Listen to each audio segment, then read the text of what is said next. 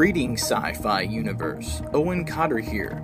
Join me, your host, as we discuss all things geek chic and out of this world on Sci-Fiction Radio, your galactic transmission portal to all things science fiction and beyond.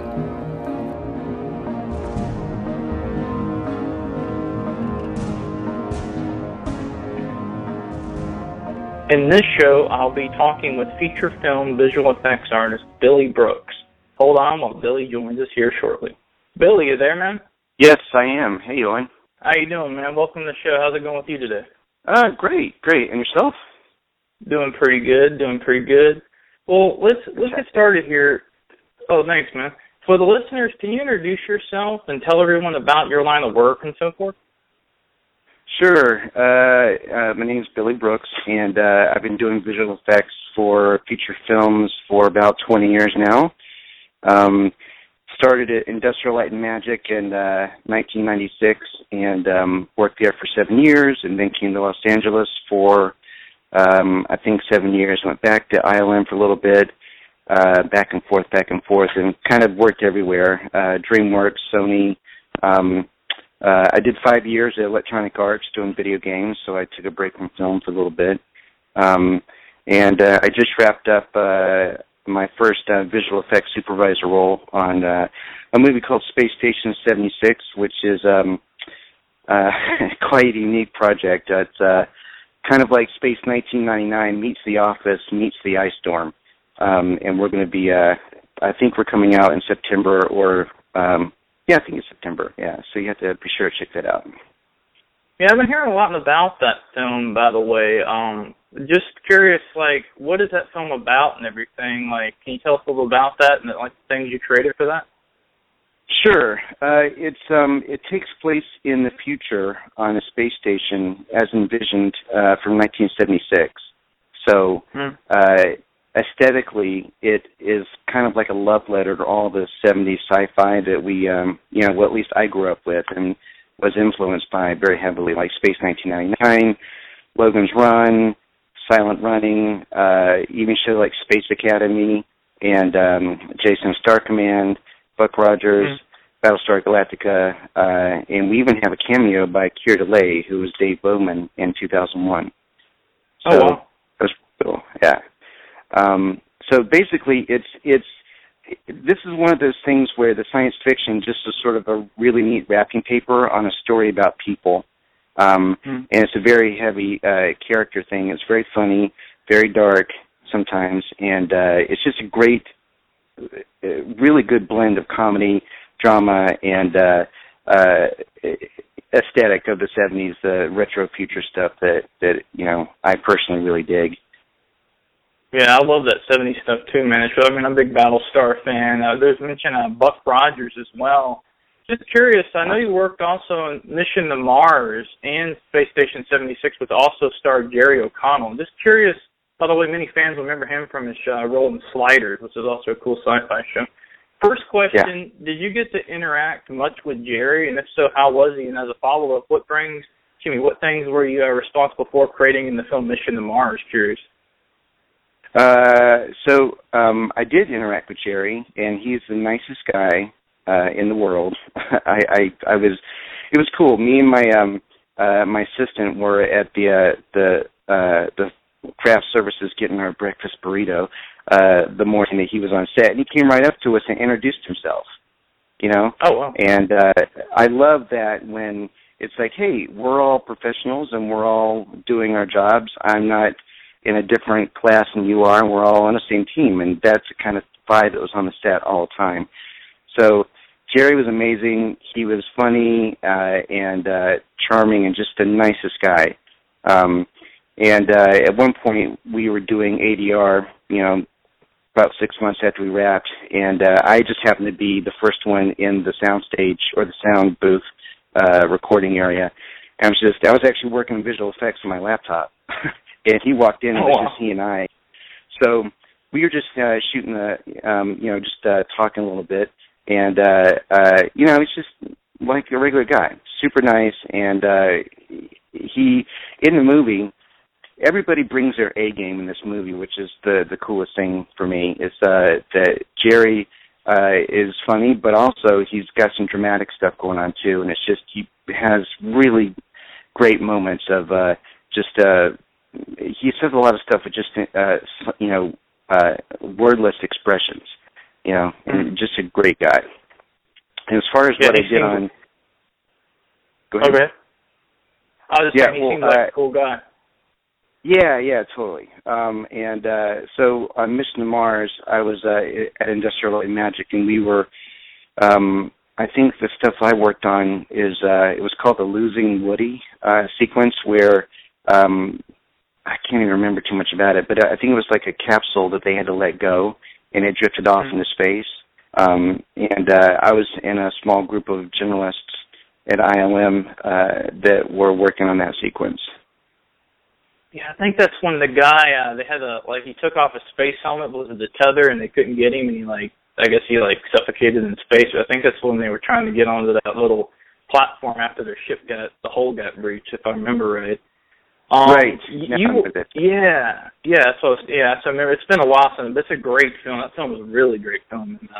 And Gary was cool in that as well. You worked on many well-known science fiction films, tons, but you mentioned working with Industrial Light and Magic on the Star Wars movies for Lucasfilm. Curious, what things might the fans recognize for those films that you're responsible for in the Star Wars universe? Well, I got to realize a childhood dream on Episode 2, and where I was responsible for all of the digital R2-D2 stuff. So I was the guy who made him walk upstairs, and he's never done that before. I designed the rocket mechanisms that come out of his legs, and all the stuff when he was flying around, that was me. I designed. That's one of the rare opportunities, because usually in a company like ILM, they've got supremely talented people in the art department that design this, that, and the other. But for this specific situation with R2-D2 flying, everybody was busy, so they allowed me to design the rockets. So I designed how they fold up into the legs. And actually, I think initially those rockets were supposed to come out of the chest, and Doug Chang, who's a really awesome guy, he's the production designer for the prequels. He was supposed to be flying in Episode 1, actually, when he fell off one of the platforms and was supposed to fly around. And he had these rockets that would come right out of his chest. And I thought, well, I'm not sure how he would actually maneuver if they were sticking out of the chest, so I put him on the legs instead. And that way he could move his legs, tilt them backwards and forwards to have some kind of means of, directing the thrust. So that was me, and those are actually named Brooks propulsion units in the encyclopedia and stuff. So, as a nerd, that was pretty awesome. Wow. So the other thing that was cool in Episode 2 is I got to interact with George himself, and there was a situation where R2-D2 was sort of walking up the stairs behind Padme and Anakin as they're walking over a bridge. I think it was shot in Italy, but it was initially R2 was supposed to fly over the bridge, but I think they wanted to save that gag for the end of the movie to make it more dramatic, and rightfully so. So he had to walk upstairs. He'd never done that before. So I took 2 days where I had my 6-inch toy of R2-D2 and was playing with it for 2 days trying to figure out how in the world is this guy going to walk upstairs. So I did the test of, where I had him sort of scoot up to the next step and sort of lean on, with his middle leg and try to boost himself over. And I called that the Kenny Baker shuffle, because that's what Kenny Baker would do in the costume when he would rock it back and forth. Okay, so I go to a review with George, and I think the animation supervisor was unsure about how I was doing. I said, well, I wanted to put the Kenny Baker shuffle in there, And then George actually said, I like the Kenny Baker shuffle, and that was a moment frozen in time for me forever. Because, I got George to say something that I had coined, That's pretty cool. Wow. But yeah, that's the biggest thing in the Star Wars universe. The other cool thing is that I was in a department called the Rebel Unit, which is a group of artists that have multiple skill sets instead of, doing like I'm an animator or I do texturing or I create the models. This department had people that did all that stuff.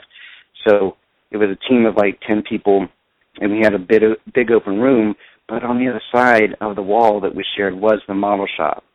And a lot of times we would be able to go in there, and on a Saturday, there's the 12-foot Star Destroyer that they're, refurbishing and take to the Smithsonian. I know one time I walked in there, and there was the interrogation droid from Return of the Jedi when he's talking to R2-D2 in the dungeon, and he said, "You're a feisty one." That guy, he was standing in there being refurbished. I'm like, oh, my God, is this really happening? I'm standing in front of this guy. The Rebel Blockade Runner was there one time, and they were doing some refurbishing on that. And, so being that close to the model shop was crazy cool. Wow, so you get to see all the models. I heard, have you ever been I guess you've been to Skywalker Ranch, so I know they have a lot of models and stuff hanging on the wall, supposedly, like actual lightsaber from Empire Strikes Back and stuff like that. It's so cool, wow. Yeah, I definitely been to Skywalker Ranch several times, and, definitely saw those things. What is it like at Skywalker? I heard that so big they got their own fire department. I mean, what is that place like inside? Is it kind of casual, like an Apple computer place, where everybody's kind of laid back? Or what is it like inside and everything? Well, the ranch, I'll give you two perspectives. The first perspective is when I was an employee, when I was working at ILM, you could make a lunch reservation and go have lunch at the ranch because ILM was a separate facility. It was like 40 minutes away, so you would go there and they'd have your name on the list, and you drive up there and park and go to the main house, the big white house that you've seen in the photographs, and it's awesome. It's cool, and it's quiet, and people are always super nice, and they have a fantastic restaurant in the main house. I think on CNN one time I saw an article that said something like, "This is the nicest restaurant you can't go to," because it's on the ranch in a private, facility. But that's where, George would go to eat, and the people working on the ranch would go there, and like directors and people that would visit. That's sort of like the upscale dining room, and it's amazing. So it's quiet, it's beautiful. They had big rocking chairs on the porch that you can just sit down and just sort of take it in, and all the property around the main house is George, he owns that, and it's just, it's gorgeous. So that was an employee. When I left ILM and I was doing my own thing here in LA, and we worked on a space station, we actually went to do our sound at Skywalker Sound. So we actually, I came back to the ranch as a client, and that was a whole different experience where they have these cool bungalows that people there doing their sound design at Skywalker Sound. You can go and stay on property, and it's like the nicest of the nicest hotels you've ever seen. Like, it was spotless. Each of these bungalows had themes, and we stayed in one called the Dorothy Parker, so it was themed out, with books and little mementos that were representative of Dorothy Parker and her work. But it was great. The ranch was made as a filmmaker's retreat, and that's, I think, what George had in mind. He wanted filmmakers to come and be able to be inspired and just recharge your creative batteries. And I will tell you this, it worked.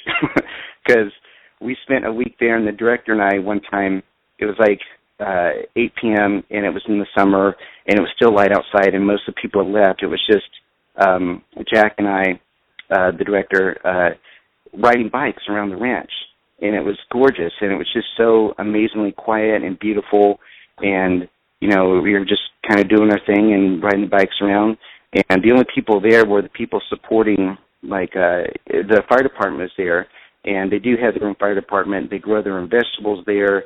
They have chefs there, and it's amazing. It's one of those places that you come back completely refreshed. Because I live in Los Angeles, and it's very noisy here, and to get away to somewhere that's quiet and just sort of inspiring like that is just such a treat, and I will never forget that week at Skywalker Ranch, which is one of those amazing experiences. So. Wow. So it's literally a retreat where they even grow their own vegetables there. Geez, I didn't know that. My God. Yeah, and it was cool because they had, they would have pre-prepared meals that you could pick up at these bungalows, and you would just throw them in the microwave when you get back to your bungalow. And I was like, oh, it's be like Lean Cuisine. Okay, that's cool. But no, they were actually made by chefs there on property with the, fresh vegetables from the ranch. And the most amazing pre-prepared meal I've ever had.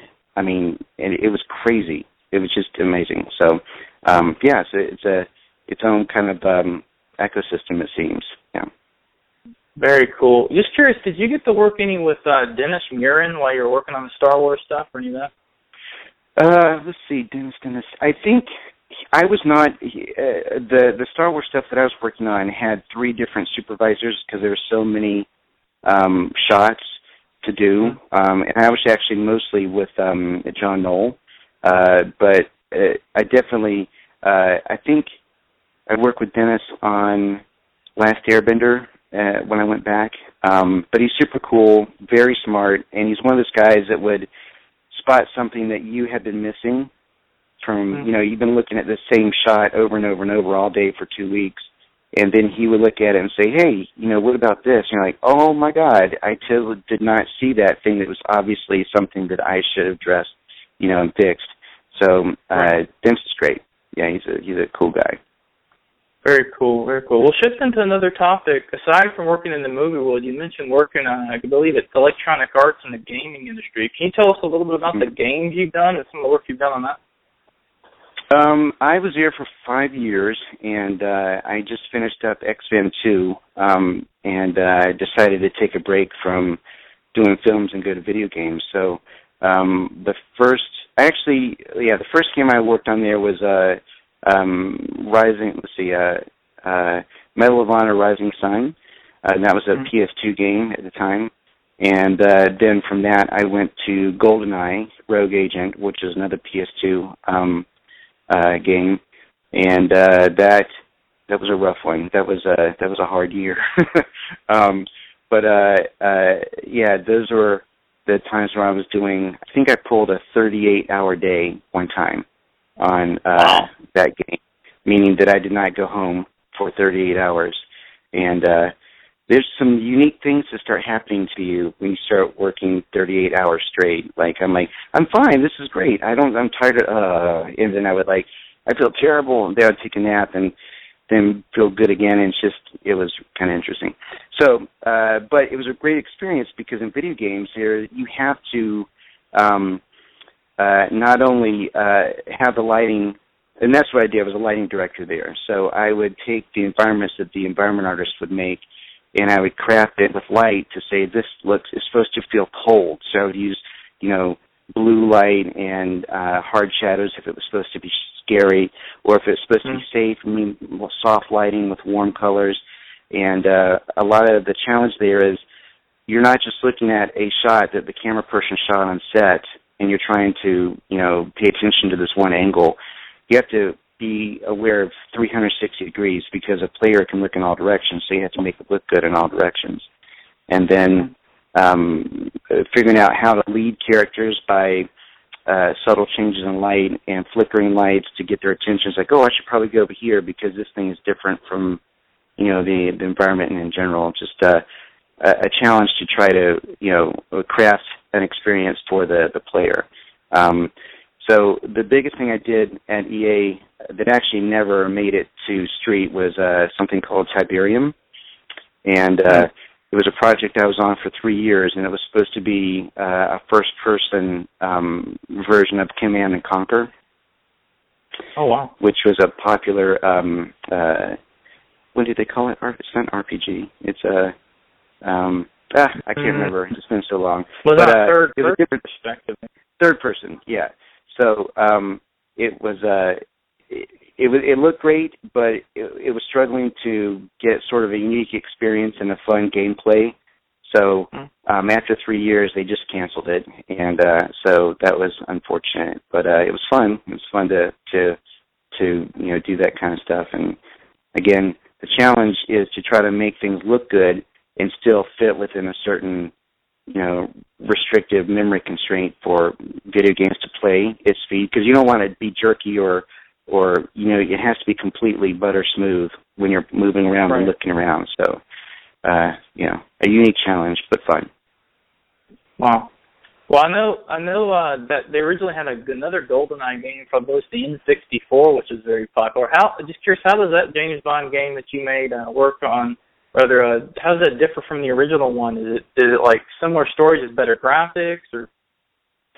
It was, to be honest, I think it was they're going to use the name of a really popular video game to try to get people to buy a new one. And I can say that because I don't work at EA anymore. Really good people there, but this one was, in my opinion, kind of just a marketing thing, because it was not really. It was very loosely based on the original GoldenEye, and the original GoldenEye was such a popular game, and everybody was playing it. And I think when the GoldenEye Rogue Agent came out, that it wasn't. It was kind of a disappointment for a lot of people because they were expecting something very similar to what they had, grown to love. So it I think in name only was it related to the previous game. So I just used the title for like marketing. That's very cool. Yeah. I'm curious. Yeah. I was wondering. You work with DreamWorks Animation. I know you worked on several films with them. I believe one was Turbo. I forget the others, but you've also worked on an iconic sci-fi comedy called Galaxy Quest. Just curious, what things did you do on that? What things did you do on that film? Okay, so. Second to Space Station, Galaxy Quest was probably one of my all-time favorite projects to work on, because it was just fun. You could tell that it was a really cool movie, and when you're working on something cool, you're going to have fun doing it, And so I, again, working in the Rebel unit that we talked about earlier, I worked on the minefield sequence where they are trying to escape Ceres, I think his name is the bad guy, and they go into this minefield. They have these sort of pyramid-shaped things that would expand and magnetically try to blow up the ship. So I was involved in a lot of those shots with the minefield, and it was a lot of fun. One of the coolest things that is in the movie is me. Because for me personally, because that's what Mom would say. My son's in the movie. So if you look when the shuttle crashes into the convention center, there's some nerd running right at camera, knocking over a shelf full of models. It's me, because sometimes we do extra shoots at ILM against Blue Screen, and I readily volunteered for that. So so if you're looking at the letterbox version of that movie, you can see me running right at camera, full frame. Wow! And that was great, because I actually watched that recently, and it still holds up. It's one of those movies that I think will be timeless, because it's a smart. It's got heart. It's just the visual effects are going to hold up, and I think it was great. It's one of my favorite projects. Man, it's a great film. Like you said, it does hold up, and the special effects are great. That's actually the minefield, one of my favorite scenes in the whole movie. I believe that's when the beryllium sphere gets damaged, too, if I'm not mistaken. Yeah. Now, yeah. So you worked with was that part of DreamWorks, that project? Just curious. No, that was, it may have been, DreamWorks has two divisions. At the time, it was one company where they would do live-action movies and animated features, and more recently, DreamWorks Animation, it's its own company, and DreamWorks, the studio, does live-action movies, and they're separate. They're not the same company. But at the time, I was at ILM, and I think DreamWorks contracted ILM to do the visual effects for the movie. So I was actually working at ILM and not at DreamWorks. Okay, well that makes sense, because they're like heavy effects and models. Well, that was CGI most likely. 2009. Yeah. Wow. Well, are you curious? You also compose music, and I was noticing out on your website. What kind of music do you compose, and like when exactly did you get started in that? I got started about 20 years ago, I guess. Just playing around with synthesizers and stuff, and I just was always fascinated by it, and it was something that was completely mine. I wasn't doing it for anybody else as a part of my job. It was my craft, and I think it's really important to have, if you're in any kind of artistic profession, to have your own craft that you do separate from work to keep your creativity, alive. So I've been doing music for 20 years, and it's mostly sort of mid-tempo electronica, kind of like William Orbit is one of my inspirations, and then more recently into progressive house, like Above and Beyond is one of my favorite groups. But I haven't actually done music in 2 years because I've been living out of my bedroom working on Space Station 76 nonstop, 24 hours a day, singing for 2 years. But yeah, so I need to get back to doing that, I guess. Wow, those are some of my favorite bands as well. I listen to a lot of Above and Beyond, a lot actually. We have a little bit of time left. Yeah, they are. We have a little bit of time left. I got a few quick questions. Just curious, I know the Star Wars franchise is booting back up. They've got the 2015 release this coming year. Are you going to be involved, or have you tried to get involved, or have any people call you about some of the other upcoming films? I know they're going to be running those for the next several years. Curious on that question. Well, it's the whole Star Wars thing is filled with hundreds of amazingly talented artists, and although I would like to think that, hey, I'm special, everybody's special with this stuff, and if I had an opportunity, I'd probably go back and work on it, and that opportunity may come up. The visual effects work won't get started, at least for the first one, probably until late this year, early next year. So you never know. If the schedules work out and something will be fun, I wouldn't mind doing that, because what I've heard and seen online, just like probably you have seen, it looks like it's going to be really awesome. So I would like to do that.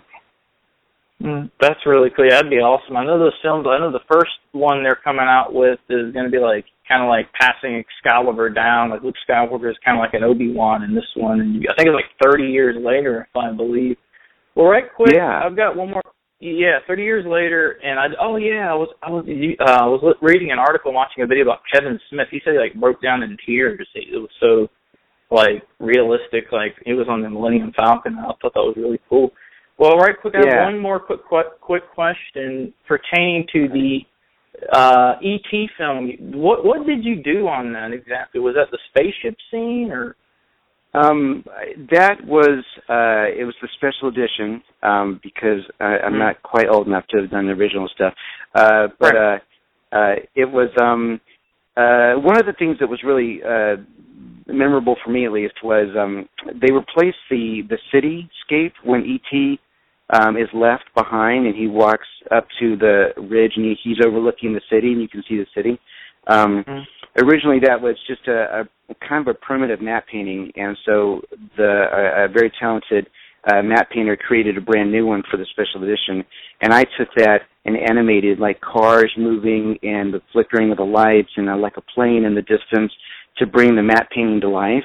And that was such a treat to do. And then when Elliot is building his communication thing with the umbrella and the coffee can, there was originally there was nothing. It was just turned around. It looked like it was just gray mist, but we put in trees and stars and new, more detailed mist, and I put those two together. The new stuff into that shot.